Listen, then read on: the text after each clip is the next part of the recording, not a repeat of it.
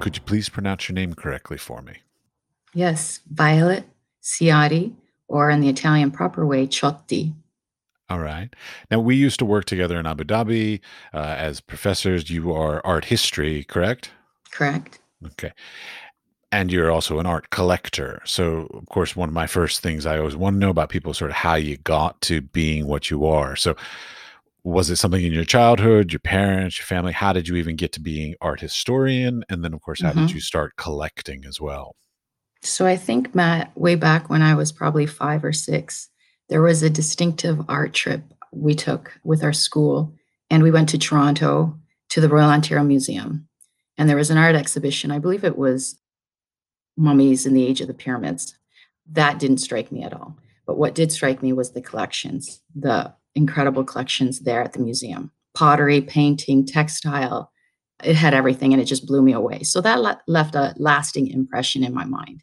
So I think I knew at a quite a young age that I was definitely going to go into art. I didn't know what type of art, maybe art history. I knew much later afterwards, studying art history, that it was definitely a field for me. Now, where did you grow up, though? So I grew up in Brantford, Ontario. It's a little town in Ontario, Canada. I went on to do undergraduate degree in art history at McMaster University in Hamilton. I did my thesis on angels in Dutch 17th century art. And then I went on to do my master's degree in Manchester, England. And I did it on corporate sponsorship in the museum field, something I don't like now, but at the time it was, get that thesis done and under my belt. So that was my background. But growing up in Brantford, I was really lucky. I worked as a page in the library for 5 years. And from there, I knew I liked archives. I loved collecting, whether it was books, archives. It was something that was always in me. And I got to work at the Glenhurst Art Gallery of Brant each summer as an art camp supervisor. And then when I studied at McMaster University in Hamilton, I worked in archives, putting the slides back, something that you would never see as a student today, meticulously putting each slide back in, either for the slide carousel tray for the professor or putting it back into the archives. So I did that too on the side. That's my pretty much background in art and art history. But at that time, I was always in the art world, watching the studio people. I made friends with a lot of the studio people. And I think that was the first time I ever purchased a work of art. It was some mundane goats watercolor way back in probably 1995 or 97. But I just remember how wonderful that artist felt. It was like the culmination of a senior's studio. But she was so excited that someone had purchased her work. And that really left a lasting impression with me. Okay, so now you have a collection that you've been sort of building since it sounds like 1995. So where that goes, what, 25 years? Could you give me an estimate on sort of is it how big is it these days? I've never really counted. Hmm. I wouldn't say it's big. I wouldn't even know if I was a proper collector. I'm not sure Okay. how large it is. There's works on paper. There's no works on sculpture. There's no large, huge works. I mean, I have a system that I kind of go by if it's going to fit in the house. I mean, I always feel like there's a wall that could have a work of art. Wait, I love a system. Go ahead, tell me your system. Well, I have 3 kids, so sculpture, that's not going to work well with a soccer ball in the house. So if I think it's going to be quite fragile and I can't store it properly, it's probably not going to work for me until I'm older. Understandable. I have cats, and we had the same problem with sculptures and the cats. Okay. We Yeah. have 2 cats too. Yeah, my cats. I used to have this beautiful piece from a guy from Corcoran, and my cat just knocked it over and it shattered everywhere. So that's Oh when I my decided goodness. not to collect three-dimensional works at all, Right. unless it can be like put in a storage space, like on a shelf or some way that can be protected from children Absolutely. or animals. hmm Do you want to talk more about art history, or do you want to talk more about collecting? I think the two they're kind of fabricated together, aren't they? When you're collecting. I mean, I think because I have that art history background, when I look at a work, I sometimes see things that perhaps someone else doesn't see.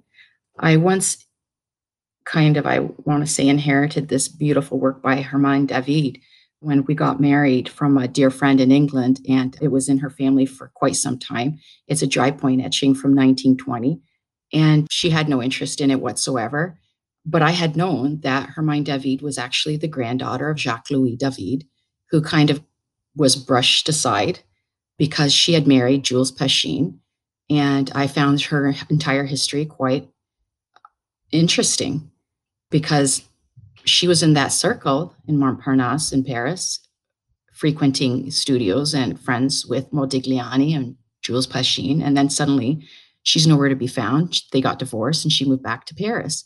And that's when this dry point etching seems to have occurred. So I love this work. So when I inherited, I kind of say inherited with works that are gifts, I quickly had it reframed, new glass put on it. I'm a snob when it comes to how the work is going to be hung with a glass, with the framing. The framing is so important to me. It's a dry point etching, so it had the wrong glass on it. So now it has glare proof glass on it. It has proper matting, and I absolutely love it. All right. So this makes me start to wonder. So, like, when you are choosing to purchase a work, what would be a definition? What would be some criteria? It sounds like there's a bit of a desire for a story or a relationship. So, like, what are some Mhm. criteria for you that say this piece is worth buying, this one's not for you? I like to look at the background of the artist. Are they doing something new?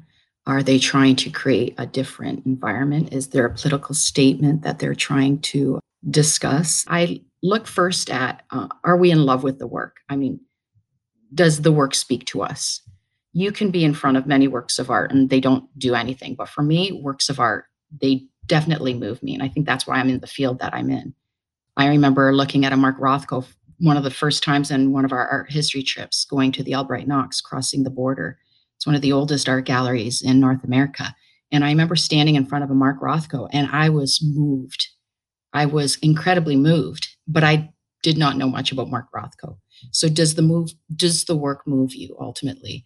Is there a significant story behind the work or a series of works? The background of the artist was there trials, tribulations of his background growing up? I have a soft spot for artists who have been through things. Yeah. I guess there's a series of things. Well, so what I'm hearing is that you want to have some connection or some story behind the work. So one thing I Yes. wonder about as a practicing artist myself, like, is it just the work that moves you, or is it the story behind, like the text that we write? So is it titles? Is it artist statements? Do any of those things even influence you in any way whatsoever? Sometimes, I mean, I have works that are untitled. So, I mean, you have to find meaning within the work itself. But I find it often interesting when a collector or a buyer is establishing a relationship with the artist. I find this so important and so pivotal. And I really think this has come across far more interesting now with COVID and being in our homes, neglected to almost to go online. I find myself contacting artists, which I never did before. I mean, often you're at an art fair, and if the artist is there, you're more inclined to ask them questions about the artwork, correct?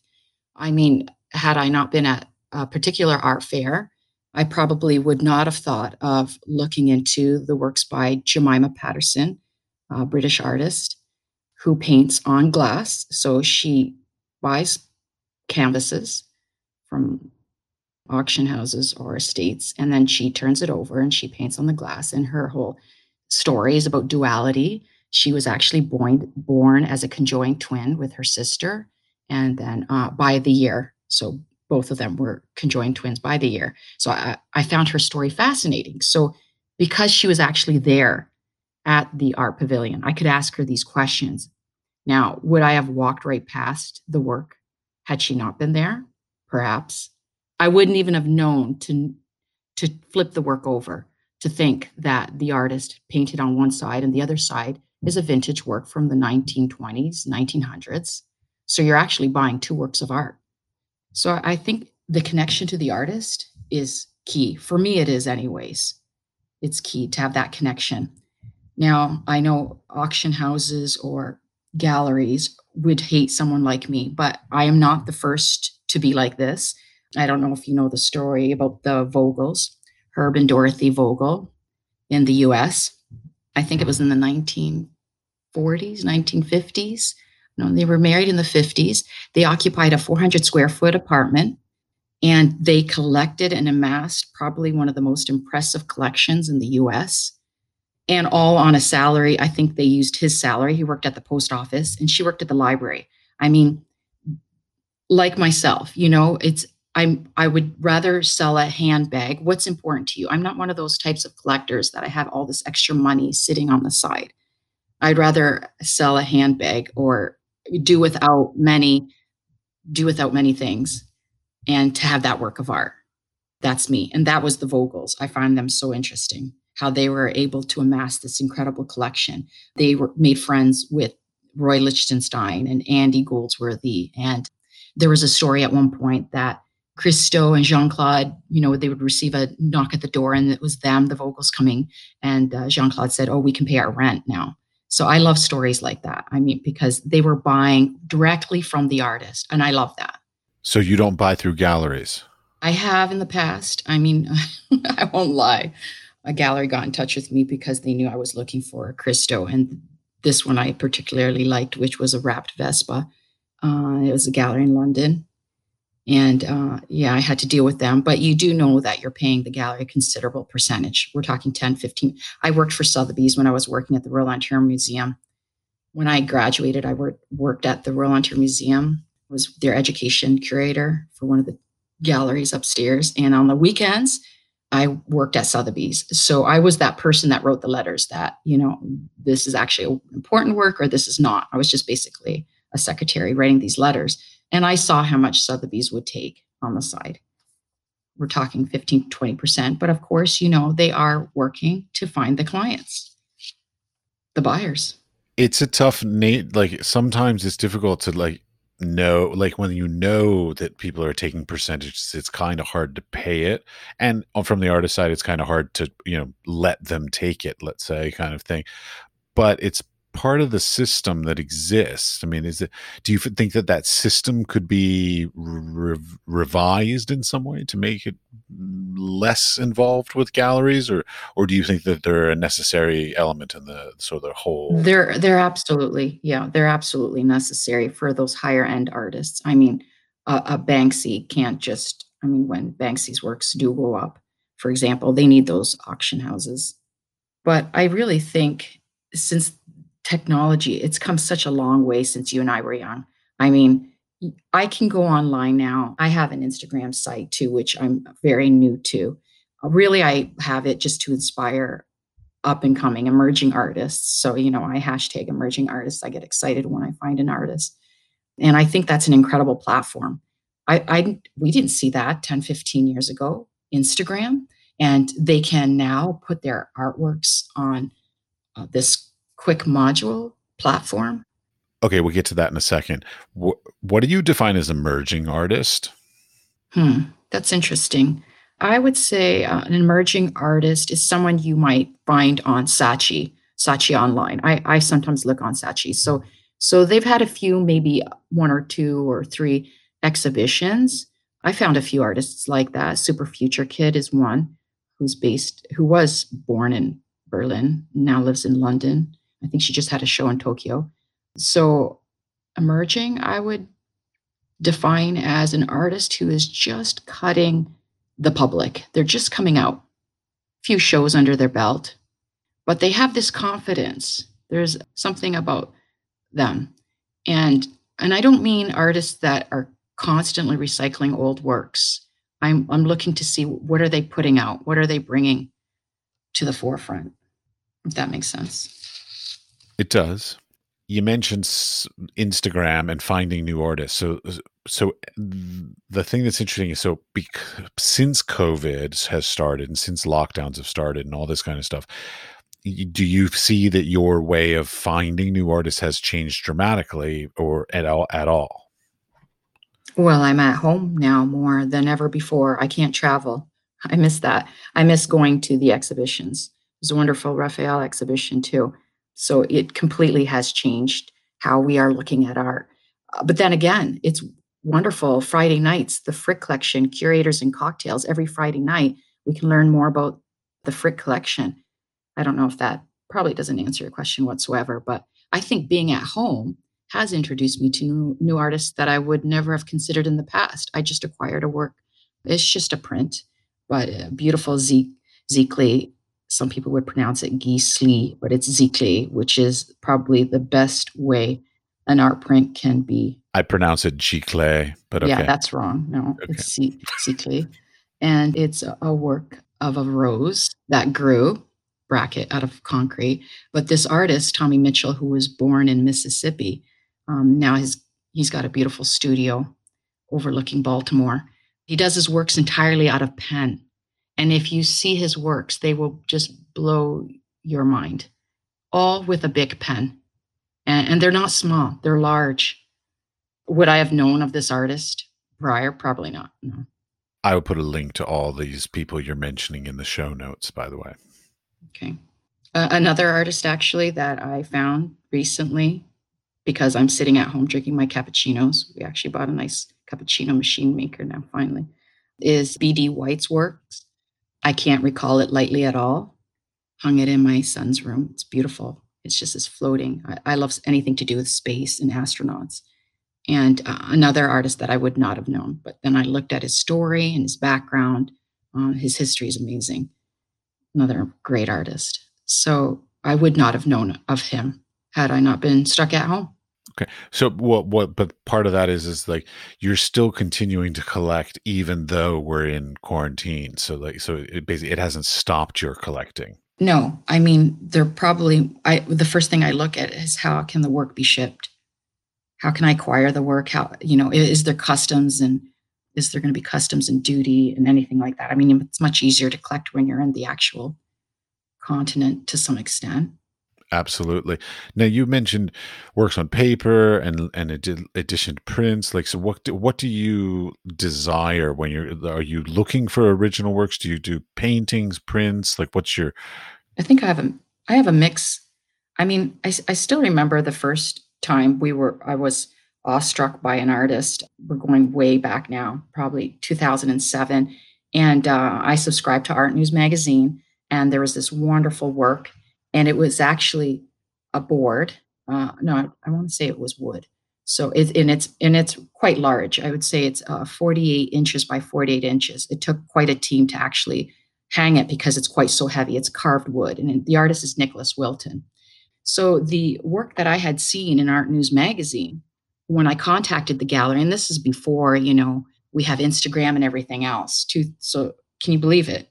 Instagram's quite new. So 2007, I have this beautiful documentation. Sometimes I look back at everything because now I've started organizing letters. So I have this beautiful background of exchange of letters between the gallery, Fleetwood Selby Gallery, I believe it's called, or Selby Fleetwood Gallery. It's in Santa Fe, New Mexico. And they said, Violet, we don't have that specific work you saw. I believe it was called Crimson Night. It was purchased, the whole show, actually. He sold out, which is probably every artist's dream, right? To sell out every single work in the show. So I think it made me want one of his works even more. And then she showed me a few more, and I was struck with this work titled Mosaic, and it had these really incredible organic shapes that seem to float. There's two birds. There's just something about it. I mean, every time I look at it, still now, I find something new in it. It's beautiful, and it hangs above our fireplace. So, and that work was just because I was looking through Art News Magazine. But it's heavy because again, it's carved wood, painted. It's quite heavy. It's a panel painting.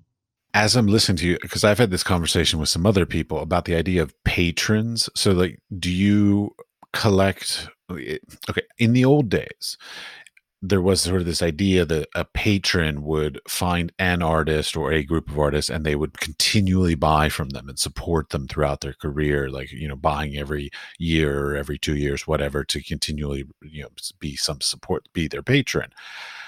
do you do it? Do you purchase work like that? Because I feel like it's moving away from that because of the sheer volume of artists that exist these days. Hmm. That a lot of collectors are just buying one piece by an artist, or maybe two pieces, but not continued patronage. So, do you do continuing patronage, or are you more of a best favorite piece by an artist? That's a good question. I have not yet repurchased a piece from a single artist. I do have my eye on artists that I would recollect into my collection again, like Jemima Patterson, Julianne Zinzogan did this beautiful work series, Land Ho. So there are a few artists that I would buy from again, but I think in different moments of my life, I seem to collect differently. I'm thinking I'm in Western New York. I should be looking at artists that are from here or were from here. I mean, Cindy Sherman grew up from here, but there's AJ Fries who's still here. I definitely would love a work from him. So I think because it is because of the sheer volume of artists that are out there, but I would never not consider buying from an artist that I've collected from in the past. Okay. what what about the idea of patronage? Because, like, as again, from I my mean that perspective. yeah, patronage is huge. I mean, that was something that was established during the Italian Renaissance. I mean, without a patron, you couldn't even buy your paintbrushes and paints for your next canvas. So that was huge to I mean, that is so important for an artist. Is it how I like to buy works? Probably not, but I think patronage as for an artist that is very important. I mean, to have I mean, that's what the Vogels did when they were collecting. They would buy a few works from each of the artists, and it meant a lot to the artists too. They found recognition in what they were doing, and that is so important in these emerging artists and these new artists that are emerging in the field today. Okay, back to that point of emerging artists and finding new artists, all this kind of stuff. Like, how do you find new artists? I mean, because the whole world is your oyster. I mean, literally, between social media and then just the internet in general, you can literally find artists anywhere in the world. So, like, how do you even, well, I guess let's flip it the opposite way. What can an artist do to make themselves desirable or attractive to a collector like yourself? Mm-hmm. I love to see an artist's studio. I often find the sketches, the drawings, the plannings are probably sometimes far more important than their final product. For me, anyways. I mean, it's interesting. Da Vinci had maybe a dozen works that we know of today, 10, 12, the most. What we do have is probably 1,500 journals and books of his drawings and his designs. Some of them are in the Windsor Castle. So I think the drawings, the design, it really shows you the breathing and the heartbeat behind the artist. I love that. So I would love to see more of the studio. How is the artist creating? I'm one of those people that when an artist, and I'm just discovering this, I'm not really good with technology, that they suddenly go live and they're in their studio and they're painting and they're creating. I love that. That's just what that's wow to me. That's just that blows me away when I can actually see them instead of just the final product because you really get to see the heartbeat of the artist. They're in their element. That the idea of doing that as a practicing artist, I'm just like, why would anybody want to watch me in my studio? That seems like the most Really? boring, Oh, stupid no. thing ever. No, that's I mean, that's the culmination of the final product. How did they get to that final product? So I like to see the very beginnings. Maybe it's because I'm not an artist. I mean, um, people that do not create, the whole idea of trying or putting their hand to canvas or hand to paper, just starting this, like putting your hand to clay and forming that beautiful sculpture. It's it's daunting, really. Okay, wait. I want to get a little more specific with this idea, though. Okay, you're talking about like Instagram or Facebook lives kind of things. Like, Hmm. I would not probably ever do something like that, because even this podcast, I edit this. Like, I'm not going to go live because I will say something stupid or do something stupid and horribly embarrass myself, and I'm just not willing to do that. So the idea of like, do you appreciate more the sort of the literal sort of like unknown kind of like live, like I have no idea what's about to happen and it might be Hmm. magical or it might be That not. surprise element. Or those kinds of like online things where you just see the process of their creation. And of course, it sort of starts from a blank canvas, let's say, to a finished painting or a slab of clay to a finished beautiful pottery thing. Like, so is it more the unknowns or the beautiful sort of created and edited, beginning, middle, and ends? I don't mind the edited part if that's what the artist feels more comfortable, but only showing finished products, that doesn't really do it for me. I like to see either they go live or they've maybe even edited or they've shown some part of their studio or how they work. And what do they do on their off time? I mean, they're not creating work 24/7, are they? Well, You know. it's an interesting change because I mean, if you go back 30 years, uh, the studios of an artist, the lifestyle of an artist, all this kind of stuff, it was totally not discussed. It was not addressed. Nobody talked about it. And now there's been this dramatic shift in the past 30 years, let's say, to very much so sort of the lifestyle influences process, these kinds of Mhm. things being much more interesting now than they ever have been. And I mean, of course, that a lot of that is the web and social media that has encouraged this. Absolutely. And I think really performance art, when performance art came into play around the world, but mainly in the US, that changed everything for us. I mean, how do you even encapsulate performance art? Well, see, that's funny because when I think of performance art, I I'm not a huge fan of performance art as a general whole, but my background on it is that I remember the documentation of the Mhm. performance art. So I always remember these iconic images that are now known that represent this thing that had been performed. As a photographer, that sort of makes sense that that would be the way I would remember these things, though. Right.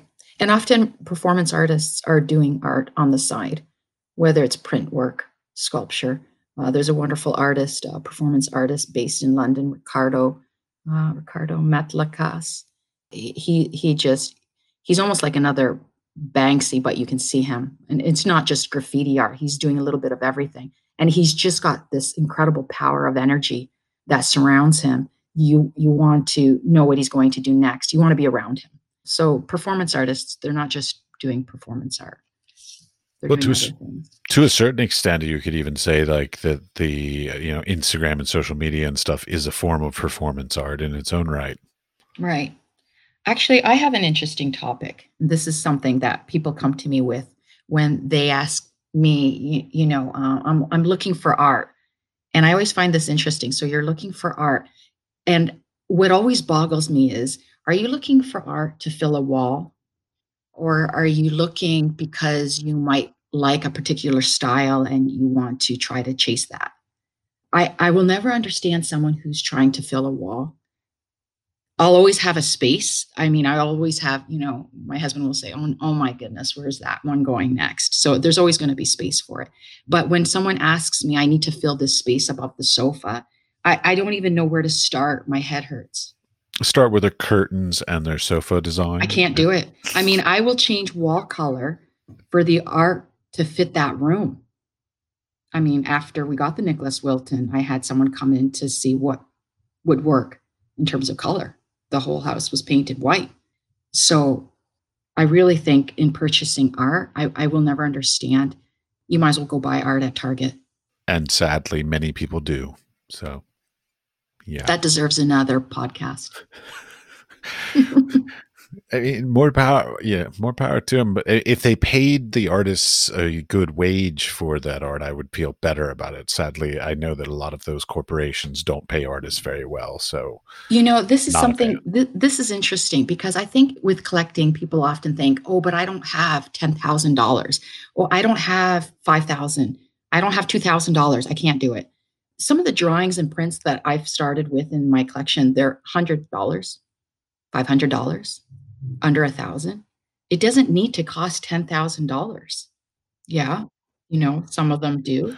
My family, my parents began collecting back in 1960. 1964. And what they did when they got married was they said for every year, every anniversary, they will buy each other a piece of art that they basically both Love fall in that. love with, kind of Hmm. thing. And so literally every year they bought a piece of art that they both were somehow moved by.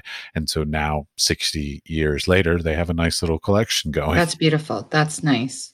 So, it doesn't have to be big. I mean, I've even seen some of the sales receipts, like they paid like $6, of course, Hmm. 1964 money, but like $6, or one of them was a big splurge. I think it was like $20. And of course, Right. and while they love these things, and of course now, but I love these things and I look forward to sort of inheriting these things, but their value has, gone up, maybe not a ton, but enough that they also are financially worth the investment as well.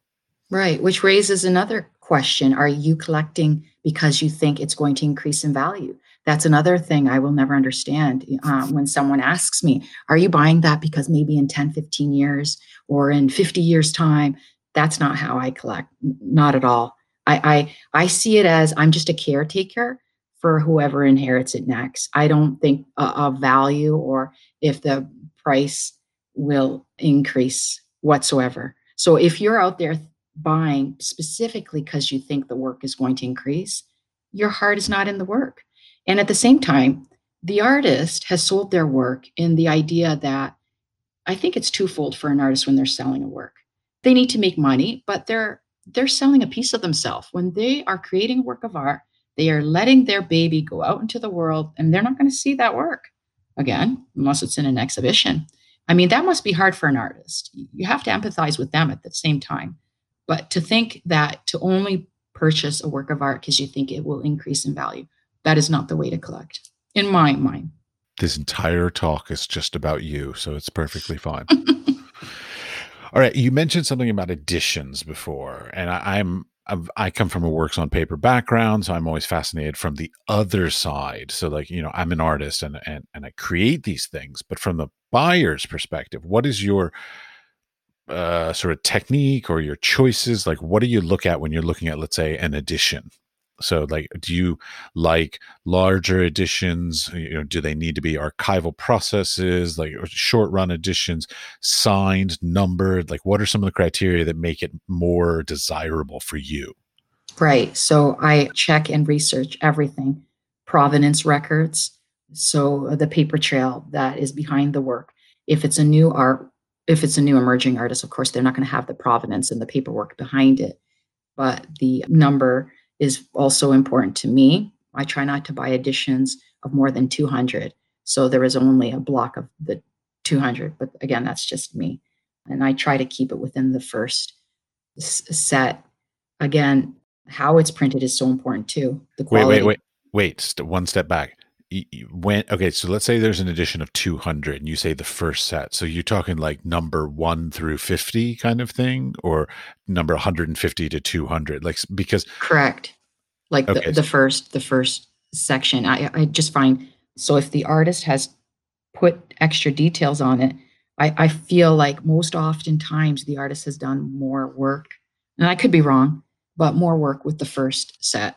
Well, it also depends on the technique, because like an etching, number 200 is going to have been reworked so many times it might not even look similar to number 1. Correct. Yeah. Okay. Like the Cristo, the Vespa, it was of 200. So, I peaked. My interest in it peaked more. And, and I mean, well, you worked with me as a lecturer, as a professor. We got to work with Cristo. I mean, I have autographs, I have photos with him. Unfortunately, he's now passed away. So people ask me, so is his works more now? I'm not sure, but his hand is there in the first few sets. You see it more. You see the crayon, the pencil, the chalk, the drawing, the construction paper that he uses in the collage on top of it. Okay, but you then we're starting to talk about mediums. So like when it comes to an edition, the medium is important for you. Correct. Tommy Mitchell, The Rose That Grew. I believe the work that I have, he hasn't done any other prints. All of his works are original. They're all pen. So this is the first time with that series, The Rose That Grew, that he decided to do a print. So as soon as it went up, I was on. to snag that. Well, the question then is like this. I mispronounce it. So the gicle. What's the pronunciation? Ziclay, Gicle. but it's spelled with with a G. I do know. Yes. It's French. It's Giclee. It's French to spray, and it's actually the best. It's far superior form of printing. It comes right from an inkjet, so it's far more superior than any other type of printing. So I look for things like this. I look for how is it reproduced. Well, okay. So like, let's go back. You talked about the right glass and the right matting and all this kind of stuff. So like, and also the right, and this point, sort of even the right paper and the right medium. How important as a collector is it for you to have archival materials? I mean, I think when you're hanging a work, it's important. I mean, is it going to be exposed to sunlight? It should never be exposed to sunlight. Right, That's just obvious. absolutely. So, like the work by Jemima Patterson, which is on glass, it's in a room that's on off to the side, so the window does not hit it directly. So, I think that comes from me being in a museum background, having studied museums. I mean, it's so important to me, but it's also how I take care of my books. And I think that comes from working 5 years as a page when I was in high school, just how to take care of binding books in general. You bind your own books? We used to bind them in the library when we first got them. It was called binding and burnishing, and so we would take special adhesive and plastic tape and bind the sides. That was great. I love that. Oh no, I meant you. Like you do you do it? Oh no, Okay. not now. All But right. I do take care of my books. Well, this brings up an interesting thing, which is oftentimes I find that people that collect art often collect other things. So it sounds like you collect books, you collect Love art. books. That's probably the only other thing, books. Those are your two Yeah. fetishes. I feel like I could never have enough books. It's funny, I felt like that for many, many years until I started moving a lot. And then I was like, okay, maybe a few too many books to True. continually move with all the time. But yeah, in my home, I love having books. It's my wife, she criticizes me for having too many books because like I haven't read most of them. Of course, I've looked at them because they're mostly coffee table books, but I haven't read them all. And she's It's constantly like, funny. "Why do you own it if you haven't read it?" And I'm like, "Because I looked through it. It's a picture book." Absolutely. They become part of you. Yeah, I mean, I define a lot of like the time periods in my life by like the books I had on my bookshelves at that time. Absolutely. The books that you probably had during university, for example. I still have many of them, but not all of Mhm. them. But it's interesting the stuff you keep. Like, what Right. do because like you and I both have gone through this where we sort of moved to another country and then moved out of Mhm. another country. And like when you start doing that, you're like, okay, there are certain things that I don't need anymore and that I can get rid of. And I'm okay with that. So whether it's books or art or furniture or whatever it is when you do big moves and stuff like this. And so it's always interesting what you choose to keep True. Very true. as much it is what you choose to get rid of. True. I've downsized my books a lot, but I still have a pretty decent collection. All right, presentation. You brought up presentation early on. I'm a horrible snob when it comes to presentation. I am totally on your side. But what is it that you define as like a quality presentation? So how about this? No, wait. The real question I'm asking is this: when you buy a work of art, do you want it to already be presented by the artist? So like should they put a frame on it and do all that kind of stuff, or do you want to buy an art and put your own framing on it? Not necessarily. I mean, sometimes when you're going through the art fairs, they're already in a good presentational manner. I mean, it takes a lot of the guesswork out for you, which is fine. So I think really too, it depends on how the work is shipped to you. I mean, everyone's going through that right now as we're at home. Doug Schulte did this wonderful, it's a collage on wood with resin coat, and I just received it a few weeks ago. And he was meticulous in how he bubble wrapped it and packaged it up for me. I couldn't have seen a better presentation. It was within a box, within a box, within bubble wrap and acid-free paper. He had his provenance paperwork with it. He had the bill of sale with it. He had his card with it. And then he even included a little card thanking me for believing in him. But I think how a work arrives to you is really important. Tracking numbers, all of that. But in terms of how to hang, I mean, that work was perfect. It was ready to hang. It was all wired up at the back, ready to hang. But does that influence whether you purchase it? So, like, I mean, Never, never. It could be a scrap of paper, and I will take floating frame. I love floating works lately. So it can be a scrap of paper, and I will buy a floating frame for it myself because sometimes buyers have a different way how they want it.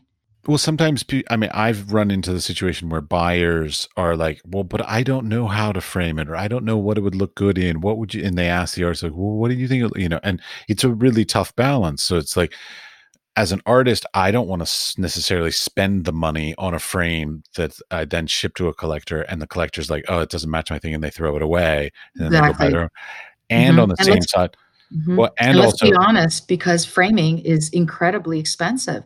Sometimes the frames I find are more than some of the works. Like framing is very expensive. So it's if the patron wants to ask you ideas to frame, that's great. They might not know how to frame it. Your works come framed. Some of them they had frames with them. those unfortunately were really shitty frames that you got, the ones Yeah, that you got, and I apologize for that. I still like that. I still it's holding up. But I mean, over time you'll probably change the frame if it comes to that.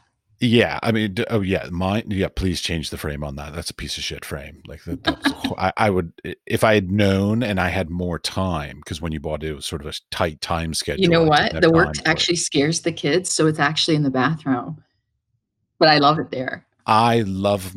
I have heard more stories about my artwork being in people's bathrooms than anything else. Like, I'm like, we're gonna find a proper room for it, but for now, because it scares the kids, it's there.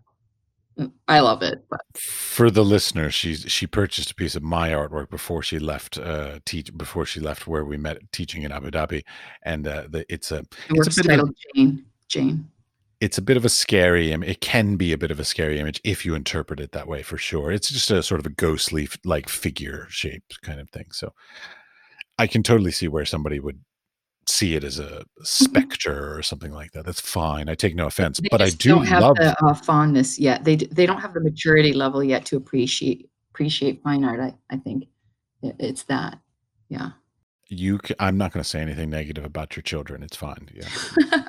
But I love that my work's in bathrooms. Oddly enough, like I've talked about this on the podcast before, like because like in all reality, the bathroom is one room where everybody has to use it. So like you put a piece of art in the Absolutely, bathroom, everyone like sees it, and actually people have everybody. asked me about it, but the way it's hung, the image self-reflects into the mirror, and everyone's like, "I feel like she's watching me." I go in and I can see her on the mirror, her eyes, and then I exit and there she is again. Okay, yeah, that's a bit awkward for sure. Yeah. Yeah. Yeah. Okay. But it's there for now. Yeah. I wanted to speak to you about relationship with artists and patrons because I have this wonderful relationship with an artist friend who now has this company in Cambridge, England, and it's designing mannequins. So it's Mannequino. His name is Arish Kanema and Kelly. So they have this wonderful, they went to school at the Royal College School of Art in London. Royal College of Art. And so their mannequins are just taking the world by storm. So they have Ted Baker and Patagonia and all these fashion houses. Dior has approached them, I believe, as well, to use this simple method. And I find their works like works of art. These they come flat packed, and then you construct them really simply, and they're lightweight, and they're just amazing works. So we met. I think it was way back in Manchester, England, too, and he actually studied as an engineer, but then went into art and design. And I find his whole background interesting. So I have a little baby mannequino that I have on display, like a sculpture. Well, I mean, that goes back to the point of relationships is really oftentimes what seems to drive a lot of collectors. Like a lot of, because the reason why I think of this is because, back in my youth, I mean, I'm 47 years old now. So like in my youth, we were taught sort of like artists are in the studio, the artists then give their work to the galleries then deal with the collectors. And so like it's a very separated series of things.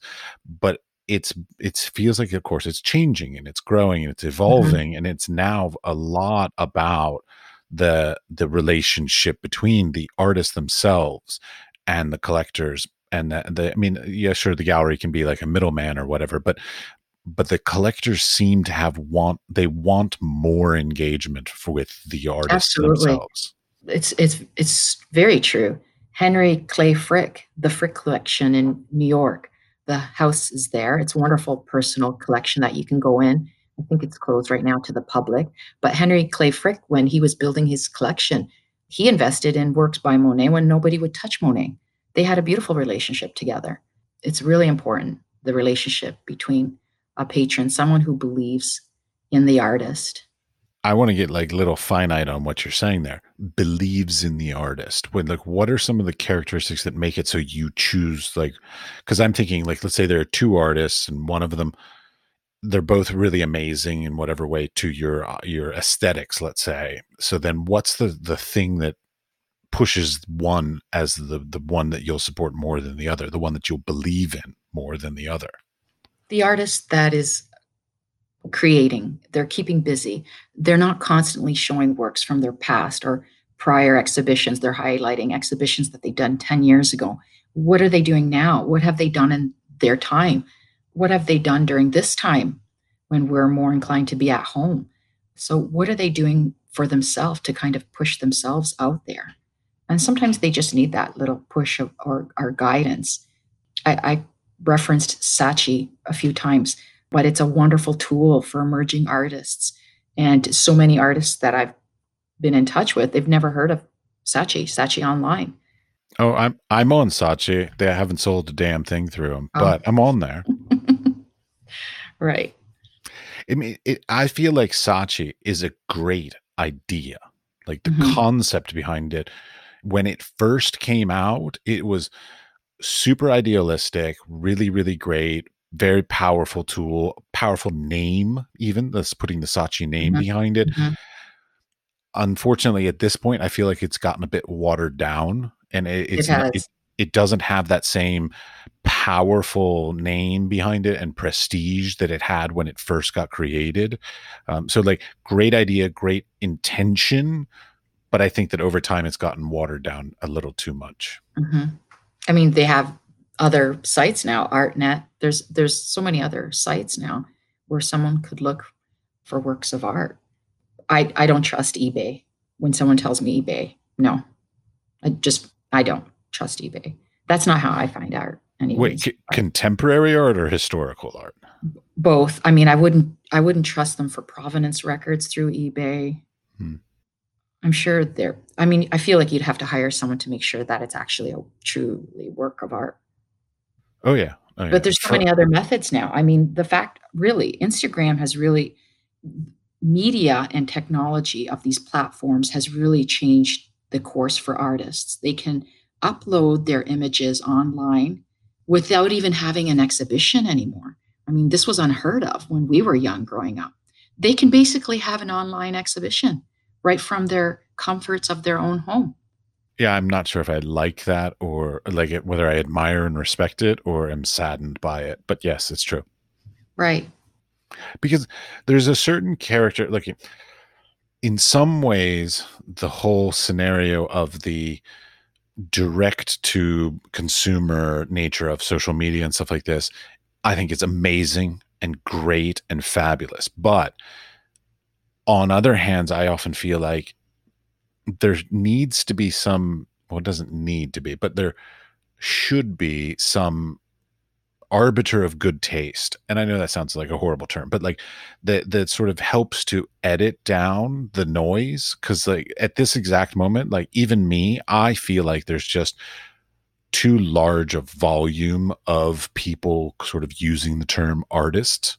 I Hmm. wish there was some differentiation. Like I'm horrible about this. I wish there was like I wish there was fine art as one sort of tier or level, and then like art as another tier, and then craft maybe as another tier. Like, and Hmm. I wish people used those sort of more appropriately. I feel like a lot of craftsmen use the term art. I feel like a lot of fine craftsmen use fine art, and fine artists say craft, and all of these terms, art, fine art, craft, etc. They're all too interchangeable at this point, and so it's really hard to sort of find the really good quality.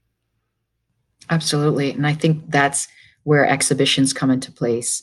I mean, we're on a world hold right now with exhibitions, but really for an artist, if they can get in and they've made it with a really good, secure exhibition, I mean, that starts there, Well, and that goes to that their arbiter CV. of good taste because, like, Hmm. there would be a gallerist who would say this person's worthy of exhibiting, or a curator saying this Selection person's worth process. something, some sort of criteria that sort of, just, I mean, it sounds really horrible. It sounds kind of elitist when I'm saying it out loud, but I No, mean, I but it's understand. basically what I'm talking Hmm. about.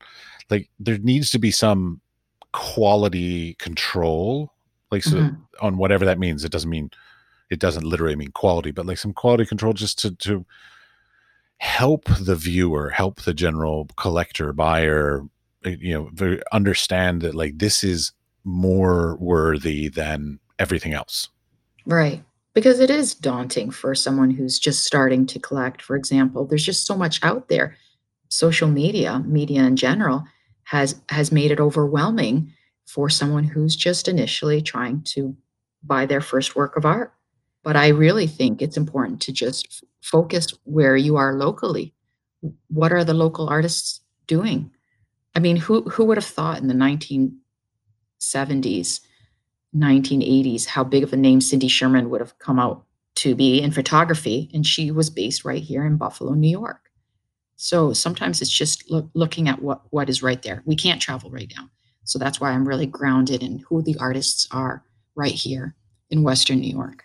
On the flip side of that, you mentioned art fairs before. How important do you feel like art fairs are for you as a collector? I mean, if you can access them, that's great. I mean, when I was living in Toronto, that was easy. When I was living in Abu Dhabi for 5 years, going to Dubai, that was easy. But art fairs aren't going to generally be for the emerging artist. The emerging artist is not going to show up at those art fairs. Unfortunately, they don't have the caliber, they don't have the dime to have a gallery like Waterhouse and Dodd represent them. Waterhouse and Dodd takes quite a big percentage.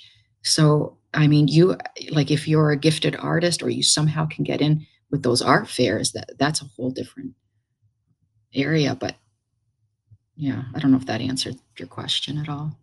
Ish. It's good enough. Yeah. I mean, basically, if you can get to them, great. But like, that's not probably where you're going to start collecting. Because Right. I mean, art fairs are really fabulous in many ways, and they answer a certain itch for a certain part of society, but Right. I it's mean, you not going have to work those for everybody. high-end artists at the art fairs. I mean, we were in Dubai. I think you were at a few too. And Jeff Koons gave a lecture, and I mean, I was less blown away by him even more after that lecture than when I hadn't known him at all. I mean, so art fairs don't necessarily, they're not the final crunch. Not for me, anyways. It might introduce you to an artist, but an artist is paying a considerable fee to be at these art fairs. Indeed, yeah. Okay, you also mentioned like certificates of authenticities and provenance and all this kind of stuff. Hmm. As a practice, as a young or emerging artist now, like, I just recently, like in the past 2 or 3 years, have gotten into the obsession of certificate of authenticities with all the criteria, and then doing like little hologram stickers with matching Hmm. numbers on Right. the certificate, and then on the back of the image. Like, I Mhm. mean, really getting into all of this stuff to really give the buyer as much confidence in the quality of the work, and the all this kind of stuff. How important is that kind of stuff as a collector? That's huge to me. And I don't know if it's because I have this archival background and I'm meticulous when it comes to organization. Oh no, that's exactly what it is. Yeah. Yeah. But to have that, it's the full package for me. Because emerging artists are not going to have the provenance records. They're not going to have a paper trail whatsoever. They're a new artist. The work probably hasn't been anywhere. But it's their job to start that paper trail by creating this certificate of authenticity that then begins the paper trail. I think I gave you the idea of the hologram. I was like, do you have anything to show that it came from you? I had the stickers, but I had left them in the United States, and so I had to buy more stickers because you were pushing me to do that. So yes, but Hmm. I did start to do it like 10 years ago, but then it sort of just I just didn't keep up with it. And I mean, that's one of the things is, like, as an artist, we have to maintain sort of our inventory and our certificates of authenticities and our hologram stickers and all this kind of stuff. Like, it is part of the job. Right. If you work with a dealer, that's the first thing they're going to ask you for an artist. They're going to want all of that on letterhead, all of that. And that's what, as an artist you pay for probably to have a dealer represent you, is to have that security feature when a buyer is going to spend probably more than a few $1,000s, 5,000, they're going to want paper, that paperwork. It feels better for them as a buyer. Oh, I totally understand. Yeah. All right. Any last topics that you want to touch on? I did want to stress the importance of helping the art world. I mean, in the last 4 years, we saw a lot of endowments and a lot of grants being taken away with the political administration. So it's so important to support the artists with what they're trying to do. They didn't have a lot of funding in the past few years. So I think it's really important to try to support them as best as one can, even if it's just buying their drawings initially. All right. Any advice for anybody? So, like, it could be young collectors, this kind of stuff. Like, any advice of how to even enter into the sort of collecting, like, how to start, basically. Understand the process of buying art, whether it's a sale by a living artist or someone that's been collected in the past. So, really research before you buy. Wait before you buy a piece of art. Are you thinking about it? Are you just anxious to fill a space? That goes back to our other topic about filling a space above a sofa. Wait for that piece that truly moves you. Perhaps establish a budget. What is your budget? We all have a budget. So that's definitely a factor in costs. And really immerse yourself in the art. Where do you see it later on when you're purchasing the artwork? Is this a long-term investment, or do you intend to flip the work? Something that I have never done yet. My husband jokes with me, "Are you ever going to sell that one?"